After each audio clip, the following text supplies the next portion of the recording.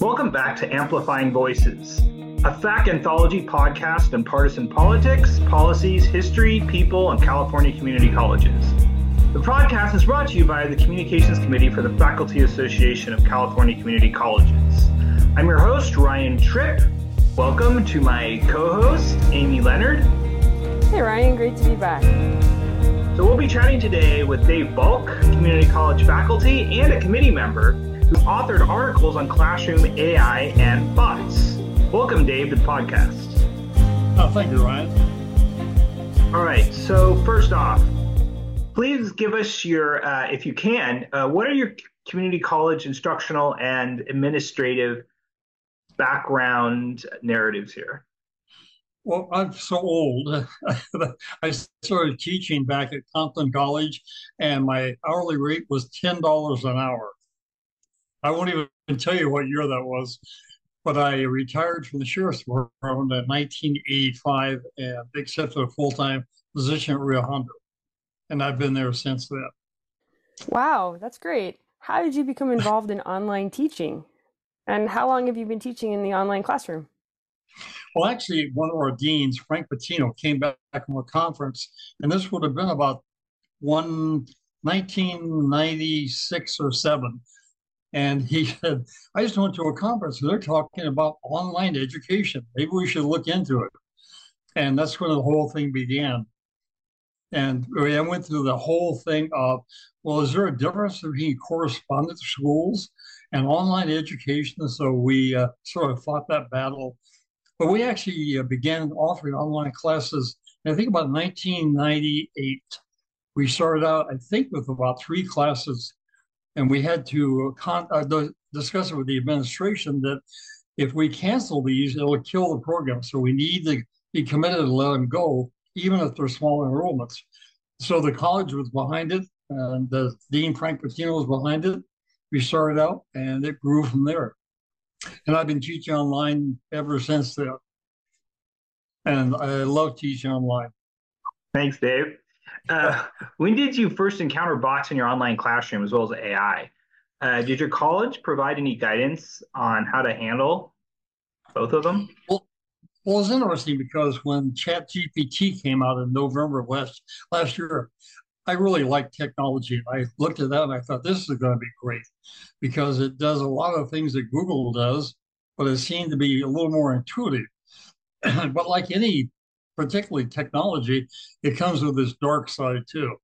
So on the positive side, it worked out great, and makes it very easy to do research in items, because if you give it the right statements, it'll even give you the references and sources. But again, like anything else, you have to make sure you verify it because it will make up answers, which is pretty funny thing is it's a technological instrument. I almost think it has a sense of humor. But that's something for a different discussion, I guess. But my first encouragement with it was we were dealing with low enrollments after the pandemic. And so classes were going 20 plus in that area. All of a sudden, all my classes filled up. We have a cap because of the writing requirements of 35 students each class. I had 8 classes. All 8 classes at 35 students. It has never happened before. So I thought, there's something going on here. Either that I'm the best instructor in the world and people want to hear me, or there's something going on. So we started looking into it, and we found out that a lot of the students, their first and last name were the same. Now, that's not impossible to occur, but when you look at a class and you'll have 10 or 15 students, their first names and last names the same, you begin to kind of wonder if there's something going on. Well, at that point, the college had already started to investigate. There have been several articles written about false students or phantom students. Matter of fact, I think the article here, no, I can't find it right now, but California, there was a tremendous discussion about whether or not these are actually students and where the financial aid was going. So we began looking at it as a college, and it kind of evolved from there. This last semester, went through the registrations on the college. dropped over 600 students that they identified as not really students. And we went through our first couple of weeks and we started measuring whether or not people were logging in or if they logged in more than once. And then we began dropping students from there. And my guess, and that's only a guess, that probably about a third of the students I was dealing with at that point were really not students. They were actually phantoms. Wow. So do you have any tips for faculty on how they could spot bots in their class, or how they might create assignments or protocols in their class to help weed out these bots so they can be working with actual students? There's actually a couple of things you can do because bots are just a computer program. So if you ask it to have an opinion, it'll often come back with, I'm an artificial intelligence or AI program, and I don't have opinions. We actually had a student submit that as an assignment, which was pretty funny. So apparently they went online, used chat, and asked for something, had an opinion, and they just did a cut and paste it. So the assignment says, I'm an AI, I don't have opinions. Of course, the student was a little embarrassed when it was brought to his attention about that. But number one, they don't have opinions. So if you ask them questions that ask for opinions, they really struggle with it. Now, it doesn't mean they can't make up an opinion, because there is a thing going around called hallucinations, where the chat or the bot will actually make up an answer that really is false. And even if you ask it for the source, it will give you a source that looks legitimate. But if you try to find it, it doesn't exist. So it's kind of a cat and mouse game play with it. The second thing we found out is that they don't deal well with pictures. So I have a quiz that they take to begin with. The first quiz, ask them some opinion items, and I have a picture of an animal, and I'll say, of the four choices, which animal is this? And invariably they'll miss the answer. So these are ways that you can work around it and make it. But in general, if you look at the literature, they've discovered, and we've experienced these in the past, things called chat or chapped, I think that's the correct pronunciation. But these are these programs where when you try to log in, it'll show you a picture. And quite often it's multiple pictures. And it'll say, click on the frames that have a traffic light or a car or something like that. And then you'll see other ones where you click, so that I'm not a robot. And so these are those attempts to get at the early entry point, but they can work around it. They can fake it. The other thing would be multi-factor identification, where you actually expect the student to provide ID, some kind of government ID, or possibly go online on Zoom or one of the video conferencing ones. But again, like with any of those, the problem is now it has some negative effects on real students. So if you have a student that doesn't have a government ID, they have to then go get an ID. So it made some additional problems with it. Pictures, students that are visually impaired would have difficulty with that. So even though there are ways to identify it, each one of those comes with kind of a negative or a downside. But I think the important thing to realize, we're at the very beginning of this whole adventure. And to me, I find it interesting and exciting. So in your experience with AI and bots, has there been any major changes, particularly since the pandemic? And how should we address such changes, and what are the significance, if any?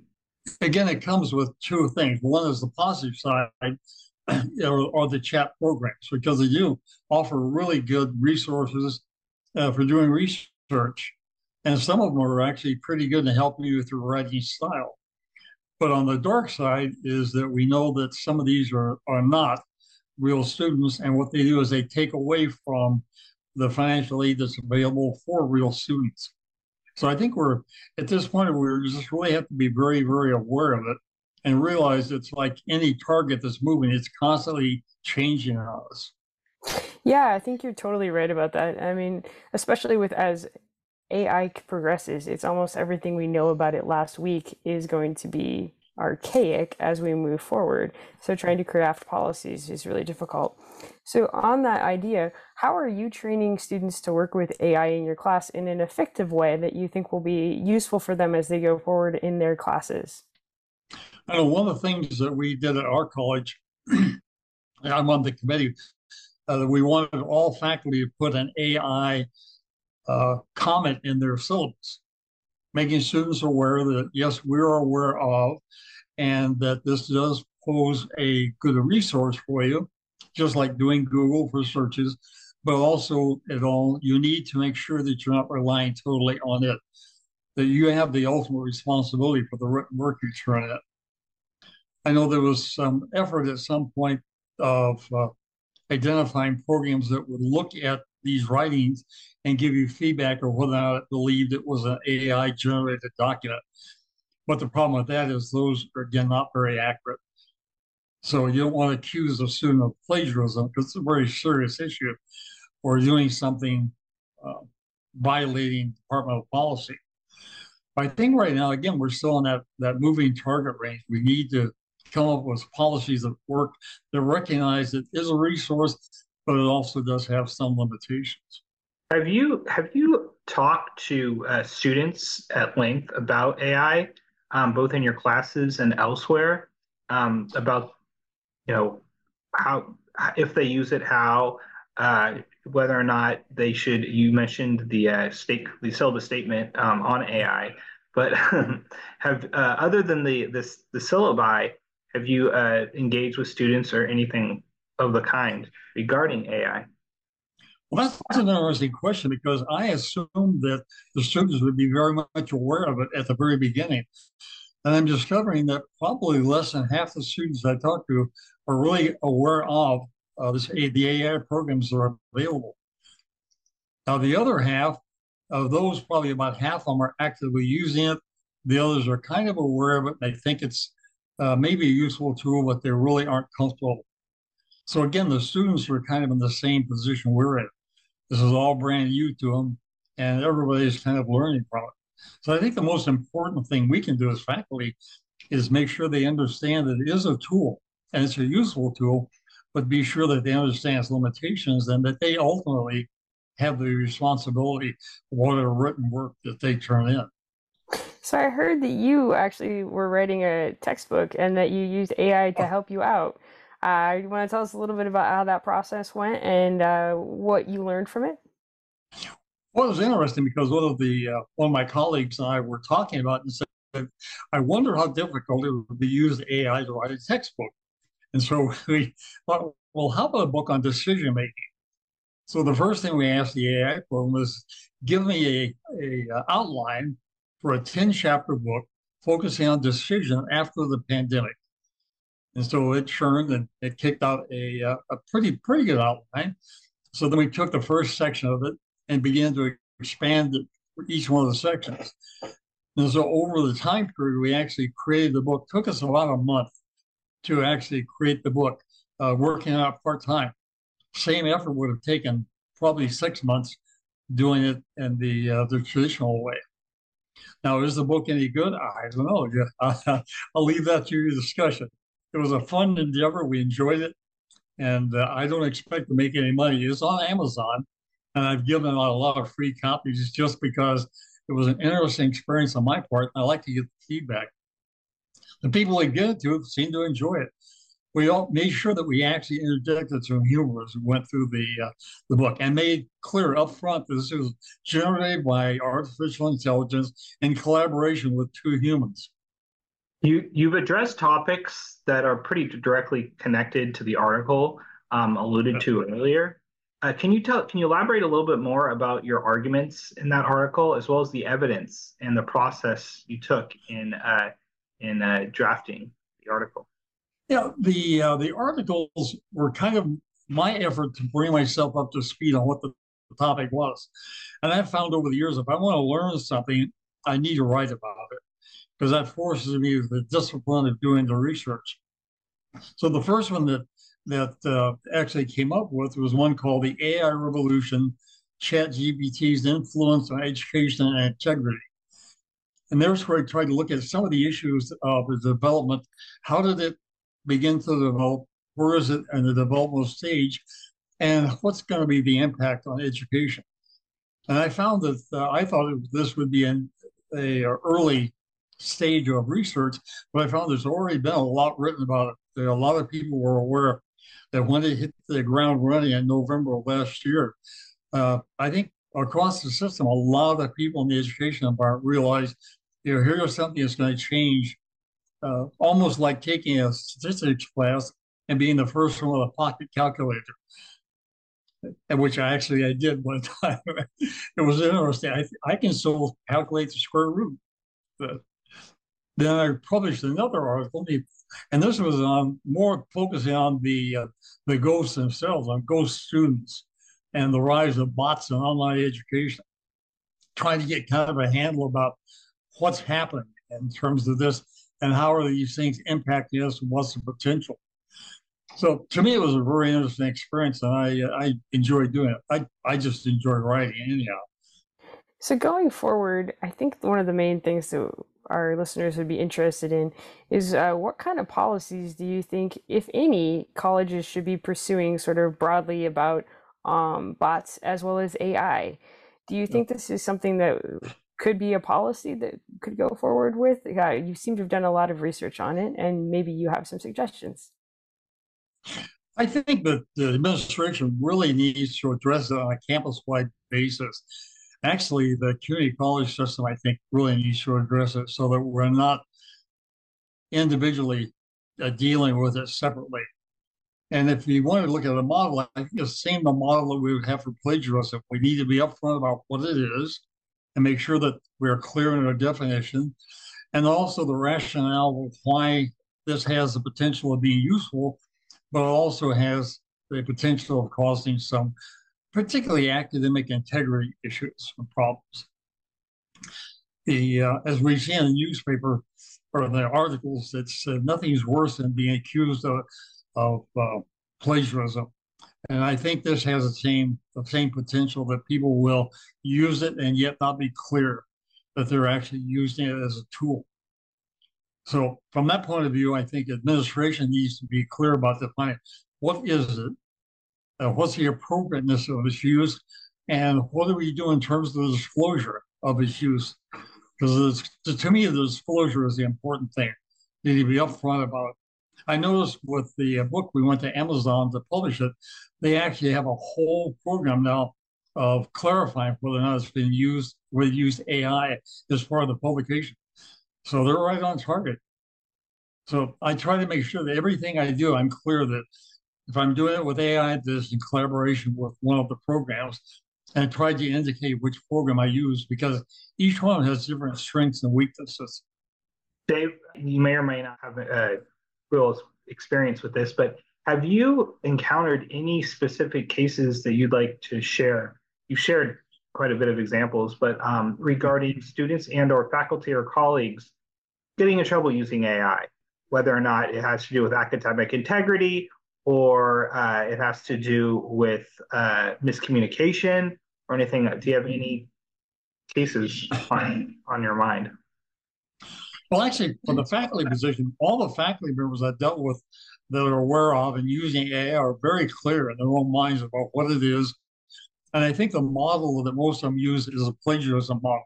We have to be very clear about what is my work and what is the work that was created by other than myself, and giving credit to it.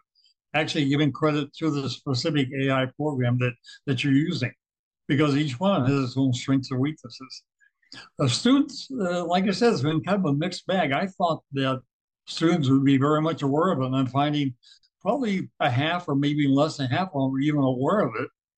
And if they are, it's kind of like they've heard about it, but they're not really sure what it is. And those that have heard about it, maybe half or less of those are actually actively using it. And so far, we've had some funny examples where like the best was the one, I'm an AI program, I don't have an opinion. Well, the student was not an AI program, but obviously just did a cut and paste as they went across. So one of the first things we do on the faculty I'm dealing with in our very first assignment, we make it very clear that if you're using it, be sure to make sure that you're clear in terms of your use and what part of it has contributed to that. And then also make ourselves available to talk about it. And I've actually had students conference call with me and discuss the use of it. But again, we're right in the very beginnings of this. It's only really been very active since about the first since chat came out. How did that conference call go? Actually, they've all gone really well. I mean, the ones that you talk to are the ones that get excited about technology. And I think that the ones that I've talked to are already using Google for searches, Google Scholar, to find scholarly peer-reviewed documents. And what I've tried to do is give them some hints about things to do, and always warn them, never accept the reference that the program gives you because it will make them up. Always be sure that you take it, you go back and try to find that source. And if you can't find the source, I've actually turned AI on itself, where I've asked it to actually verify these sources. Take one program to do it, I'll go to another program, put those in there, and ask you to find the source. And they'll come back, this source doesn't exist. Or it'll get one that's very close to it. So you can play them off against each other, which I kind of enjoy, which probably tells you more about me than you need to know. So, Final question on this one. You've mentioned a lot about how the AI is different and has different strengths that work for it. Do you have a recommendation for which one works better and in what occasions that faculty could also share with their students? Well, the first thing is look for the free ones, because there are a number of them that want to charge, and the fees are usually about $20 a month. And I've subscribed to a couple of them and then canceled it because they weren't really, to me, they weren't providing anything more than what I was getting for free. But the one that I really have been working with and really enjoy is Claude, Claude. And then probably my next favorite one would be Bard, Bard, because Bard is tied in with Google. So it brings in the strength of Google. And then Bing is another one. And I noticed just recently that Microsoft now is getting a program attached to the document itself. But I think the important thing is using more than one, because each one has its own strength. The biggest problem with the original chat program is all the data that they had programmed it with was, I think, about 3 or 4 years old. So we wouldn't get anything current. Now, the advantage of Bard, and particularly Bard, is it tends really to get the most current documents because it's tied in with Google. So if it's available, that's available. And I found a couple of them that told me they couldn't find it. It wasn't on the internet, and I went to a different one, and it found the source. That's It's almost like they have little personalities, which I know they don't, but it's funny. Although I do catch myself saying thank you at the end of the search. But that's old school, I guess. But I really like Claude right now, Claude. And what do you like best about it? This is the fact that it seems to be very intuitive in its use. So I'll ask it to expand on something. It'll always end with a suggestion for another expansion. So not only does it answer what I've asked for, it offers me suggestions for a further search.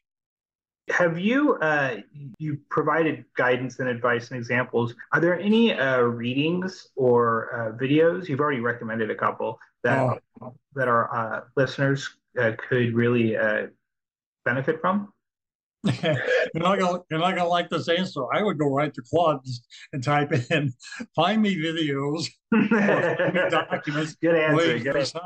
Yeah. But there's so much out there. I mean, it really is a total wealth of information that's available. It's almost overpowering me to stop and think about it.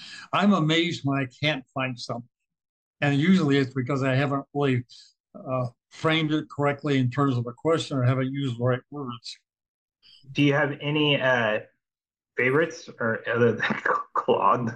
Do you have any favorites or anything that's helpful? Well, that kind of changes. Probably, maybe every couple of weeks I'll find something different. I mean, I'm just amazed how many programs are out there. But like I said, typically I'll start with Claude right now because that seems to be the more intuitive and the friendlier for me to use. And then I'll go from that to Bing or Bard, and then maybe go back to Claude and have it verify it. But I like trading them off against each other. It's almost like having 3 experts in a room and asking a question and then asking the other expert, what do you think about that answer? Would you expand on it, or do you think there's some flaws that getting ready for today, I went into Claude and I said, if you're going to identify bots and work against them, what would you do? And it started coming up with all these great hits of different things to do. So it will tell you how to work against itself, which I think is marvelous. And I don't think it's going to take over the world any more than the pocket calculator did or the word processor. So do you have any future recommendations? What do you think the future holds for AI and bots? Oh, I just see it getting better and better. I think the problem, there was a movie out called Wall-E. I don't know if you remember it or not, but it was a Yeah, I love kind that of movie. light science fiction. And they're going someplace in a spaceship. Well, they've been on this trip for so long that they've lost the ability to walk around. They've all gotten fat and lazy, and they're on these little chairs that float around. And I think the only danger is that this is going to make us a little fat and lazy. I can remember going to the library when I was working my dissertation with a pocket full of change, going to the card catalog, finding the resource, going to the Xerox machine, making copies of it, cutting it, pasting it in a big sheet of paper, later on typing it. So, and I would never do that again. I don't have to do that. I haven't been in a library I don't know how long. So I think the only danger is it will make us kind of lazy, but maybe it'll make us sharper too. I don't know. If I could see the future, I'd be rich. But Definitely does provide a lot of opportunities for everybody. Just final thought on that one, because you mentioned there's a lot of people who seem to be making policies or thinking about it in a sort of negative idea. Is there any way to sort of like help faculty, students, and administrators realize that this is probably not Terminator or The Matrix or whatever other sci-fi thing that they're horrified by, and there's see going how to it be could a be Terminator used? AI. Yeah, Terminator AI, exactly. well, see, it could be. I mean, I don't know. My son, who's a bit of a philosopher, reminds me that I can't read the future, nor can I read people's minds, and I disagree with him sometimes. But no, it could potentially have a dark side. I mean, who really knows what the future holds? But to me, right now, it's just another logical step in the sequence of information technology. And if we look back and are typically looking back in history, we do a much better job of seeing what's going on. But if you look back at the development of word processor programs, uh, there's a program out called Paper Reader, which is a pretty good program for analyzing your writing, making recommendations for increasing your writing skills.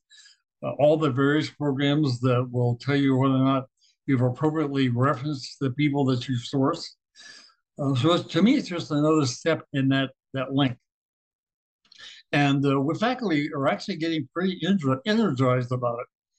There were a couple of things that happened at my college, which I was kind of surprised.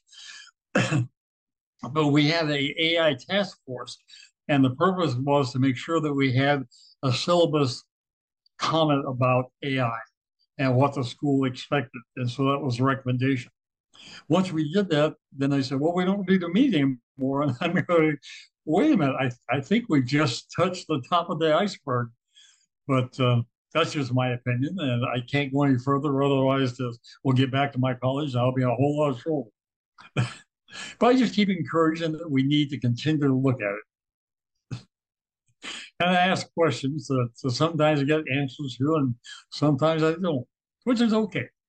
Do you have any final thoughts or anything on the rise of AI? You know what? I wish I could anticipate what's going to be the next step, because it's developing so fast. That's the part that's interesting. Like I said, it's kind of like hitting a moving target, because about the time you think you've got a handle on it, something new pops up. So I'm just waiting for the next step. But right now, to me, it's pretty interesting. It's pretty exciting. And to me, it's a great tool used in a proper way. But again, it's not a replacement for the actual research. It's just another tool. And the key is making sure you verify all the information, more than one source, just like you would with anything else. If Ryan Tripp told me something, I would think it's probably true, but you know what? I might ask Amy. Amy, what do you think? Brian told me this. And I get another resource, another bit of information.